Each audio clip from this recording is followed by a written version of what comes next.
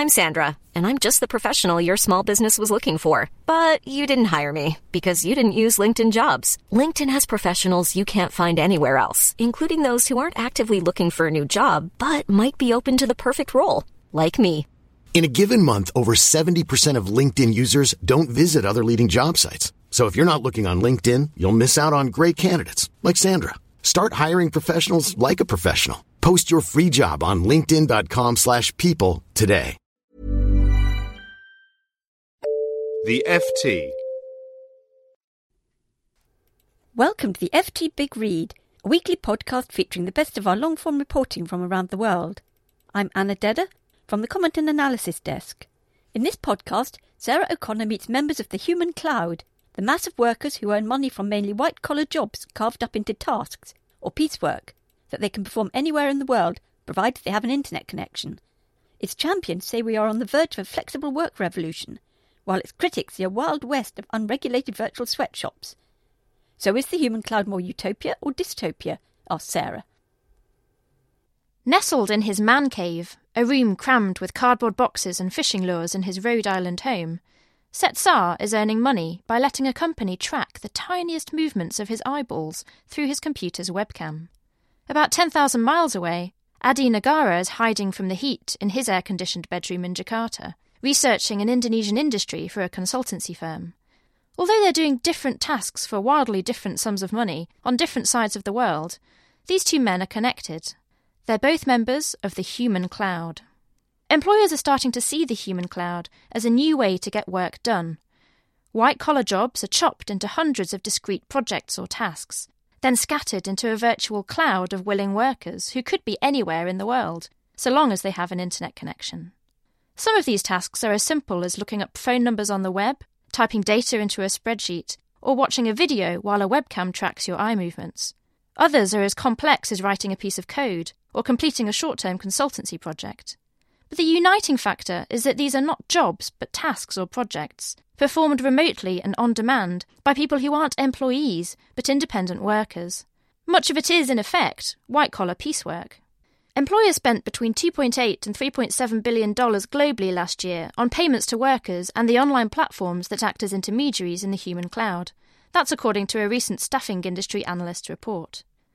To the Human Cloud's champions, the people who run platforms and others who believe we're on the threshold of a flexible work revolution, the cloud promises to eliminate skill shortages, ease unemployment black spots, and create a global meritocracy where workers are rewarded solely for their output, regardless of their location, education, gender or race. Some people even say it could return us to the age of cottage industry, before we crammed into factories or offices and lost control over our work. Dennis Pennell, Managing Director of CIET, the international lobbying organisation for private employment agencies, says, "What we see today is people taking ownership again of the means of production, because all you need is a computer, your brain and a Wi-Fi connection to work.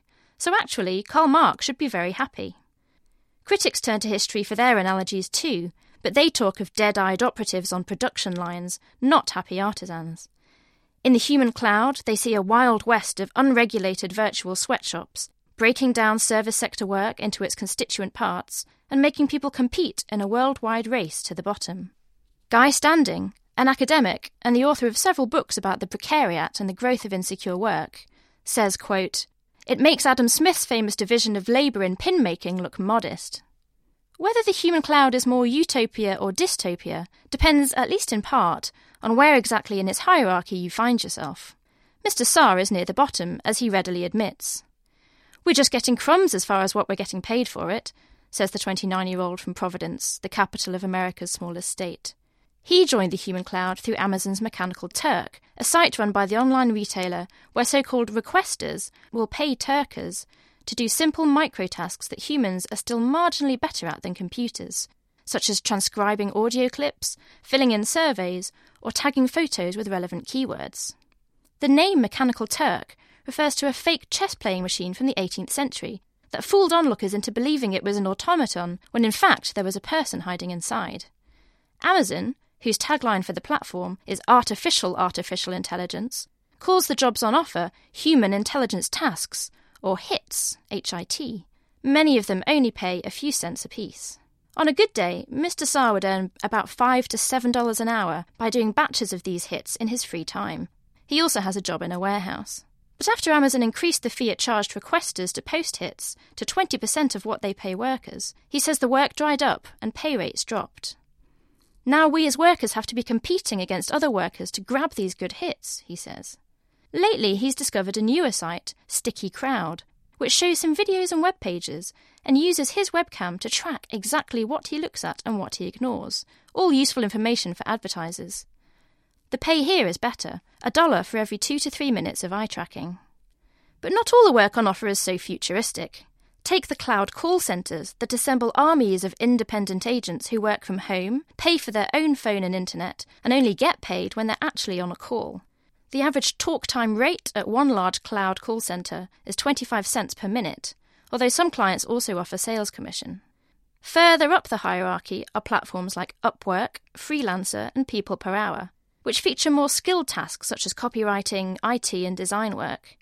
Upwork, formed last year by a merger of two large platforms, is now the behemoth of the human cloud, processing about $1 billion worth of payments from employers to workers last year, of which it takes a 10% cut. The company took 10 years to reach $1 billion, but reckons it will reach $10 billion in another 6. Stéphane Kasriel, its chief executive, says, "It's a thing that takes a long time at the beginning, then at some point it hits a tipping point. It becomes mainstream." Some of these sites invite workers to bid for the tasks on offer, specifying how quickly and for what fixed price they could do the work. Others offer payment by the hour. In most cases, employers and workers give each other star ratings after they finish a task, much like on eBay or Airbnb, allowing them to build a track record. Reputations are important. Human cloud platforms know they need to link employers with good workers to encourage return visits, so many are starting to use big data algorithms to recommend certain workers for certain gigs. People Per Hour has set up a sister site called Supertasker, which uses a smaller group of pre-screened workers to do fixed tasks in a fixed period for a fixed price. So a 400-word blog post delivered in 3 hours costs $45, for example. Zenios Thrasivoulou, the company's founder, calls this SKUs or SKUs for work. SKUs are stock-keeping units, retailer shorthand for indistinguishable products. Yet, at the top of the human cloud's hierarchy, standardization is a dirty word. Daniel Callahan, chief executive of UK-based MBA & Company, says, "It's not a commodity. Our clients don't choose on price." His platform, like US rival Hourly Nerd, links companies with, quote, consultants on demand. Other specialist sites include Topcoder for computer programmers and UpCounsel for lawyers. Consultants on MBA's platform charge between £250 and £4,800 a day. Then MBA adds its fee of 20%. Mr. Nagara, who's 30, is one of the platform's consultants. He used to work for Australian investment bank Macquarie, but moved back to Indonesia for family reasons. He reckons he earns more from his daily rate than he would as a full-time employee, though he sacrifices the security and benefits, a trade-off his parents just don't understand. He says, "They stayed with one company for decades, so when they see me being unemployed every 2 months, they think, Jesus, they probably think I'm a disaster." While many workers on these specialist sites are young and fleeing the corporate grind or topping up their incomes, others are capitalising on a lifetime's worth of knowledge. NASA, the US space agency, once posted a challenge to find an algorithm that could predict solar flares. The winner, who NASA paid $20,000, was a retired radio frequency engineer. It's not hard to see the promise of the human cloud for employers, who frequently complain about skill shortages and a lack of skilled migrant workers. Mr. Callahan says the human cloud will make such problems disappear. You can now get whoever you want, whenever you want, exactly how you want it, he says. And because they're not employees, he adds, you don't have to deal with employment hassles and regulations. That's particularly useful for fast-growing startups. Don Bradshaw, a 22-year-old founder of UK-based mobile marketing company TapTac, uses developers and designers in Scandinavia and Central Europe. He says, there's no need for someone to be in the same city as you. Susan Lund, a partner at the McKinsey Global Institute, says the human cloud can improve social mobility too, since it allows people to amass hard evidence of their abilities, regardless of the formal qualifications on their CVs. For somebody who doesn't have a degree from a top university, or even a degree at all, accumulating those ratings is very important, To be able to say, I've done X hours of coding and my average rating was Y, that's very powerful, she says. The other consequence of work moving online is that more people should be able to do it. The housebound, for example, or people in locations where job opportunities are scarce. But the flip side is that workers in places where the cost of living is lower can undercut their peers in more expensive countries. As Professor Standing says, you can have someone in Gothenburg competing against someone in Dakar. Plenty of IT and call centre work has already been outsourced to countries like India, of course, but Professor Standing believes that next wave of silent offshoring will be more devastating for wages and conditions in the developed world. It's hard to test this hypothesis, since most human cloud platforms are not listed and only disclose their data selectively. Still, a lot of work appears to gravitate to low-cost countries with skilled workforces. Upwork's biggest markets after the US by worker earnings are India, the Philippines, Ukraine and Pakistan. But Mr. Saar and Mr. Nagara are evidence that the picture is complex. Low-paid work does not always drift east, and high-paid work does not always drift west. Perhaps the thorniest problem of all for the human cloud is one that has also plagued Uber, the taxi app. When should an independent worker actually be classed as an employee? Human cloud platforms usually classify workers as self-employed, which frees them from the requirement to pay minimum wages, employer taxes, and benefits like sick pay. But lawyers and workers are challenging them. Last year, a human cloud platform called Cloudflower offered more than $500,000 to settle a US class action lawsuit from workers who said they were really employees and were therefore owed the minimum wage. Most countries' legal systems are struggling to keep up with these new forms of work.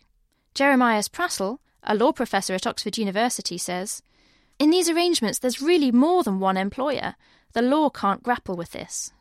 Jonas Prising, chief executive of Manpower Group, an employment agency, predicts that policymakers will impose more regulations on the new platforms soon.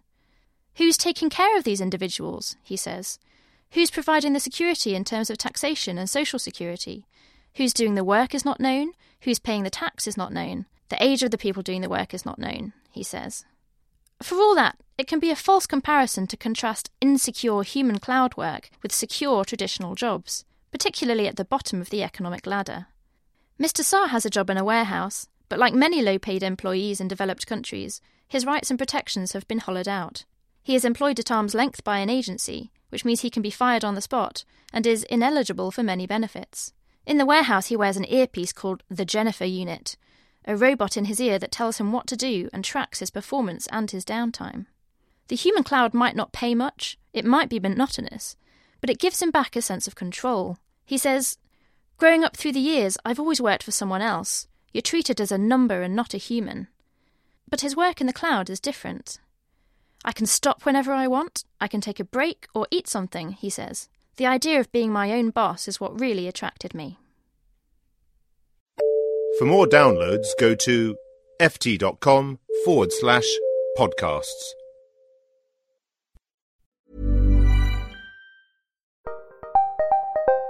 Did you know the Capital Ideas podcast now has a new monthly edition hosted by Capital Group CEO Mike Gitlin? Through the words and experiences of investment professionals, you'll discover who was their best mentor, what's a mistake they made that changed their approach, and how do they find their next great idea. Subscribe wherever you get your podcasts. Published by American Funds Distributors, Inc. Prescription products require completion of an online medication consultation with an independent healthcare provider through the LifeMD platform and are only available if prescribed. Subscription required. Individual results may vary. Additional restrictions apply at lifemd.com. Read all warnings before using GLP-1s. Side effects may include a risk of thyroid C-cell tumors. Do not use GLP-1s if you or your family have a history of thyroid cancer. If you've struggled for years to lose weight and have given up hope, did you know you can now access GLP-1 prescription medications through LifeMD? LifeMD is now offering eligible patients online access to GLP-1s, the breakthrough prescription medication that can help you lose body fat and weight. Listen to what people are saying. You just take your shot. It doesn't feel like you're on a diet. What I wasn't expecting it to do was to shut off the food noise. This was life-altering, and if I can do it, I feel like anybody can do it. And here's the best part. Your insurance may cover 100% of the cost of your medication. So go to TryLifeMD.com to have your eligibility checked right now. Get started today at TryLifeMD.com. That's TryLifeMD.com.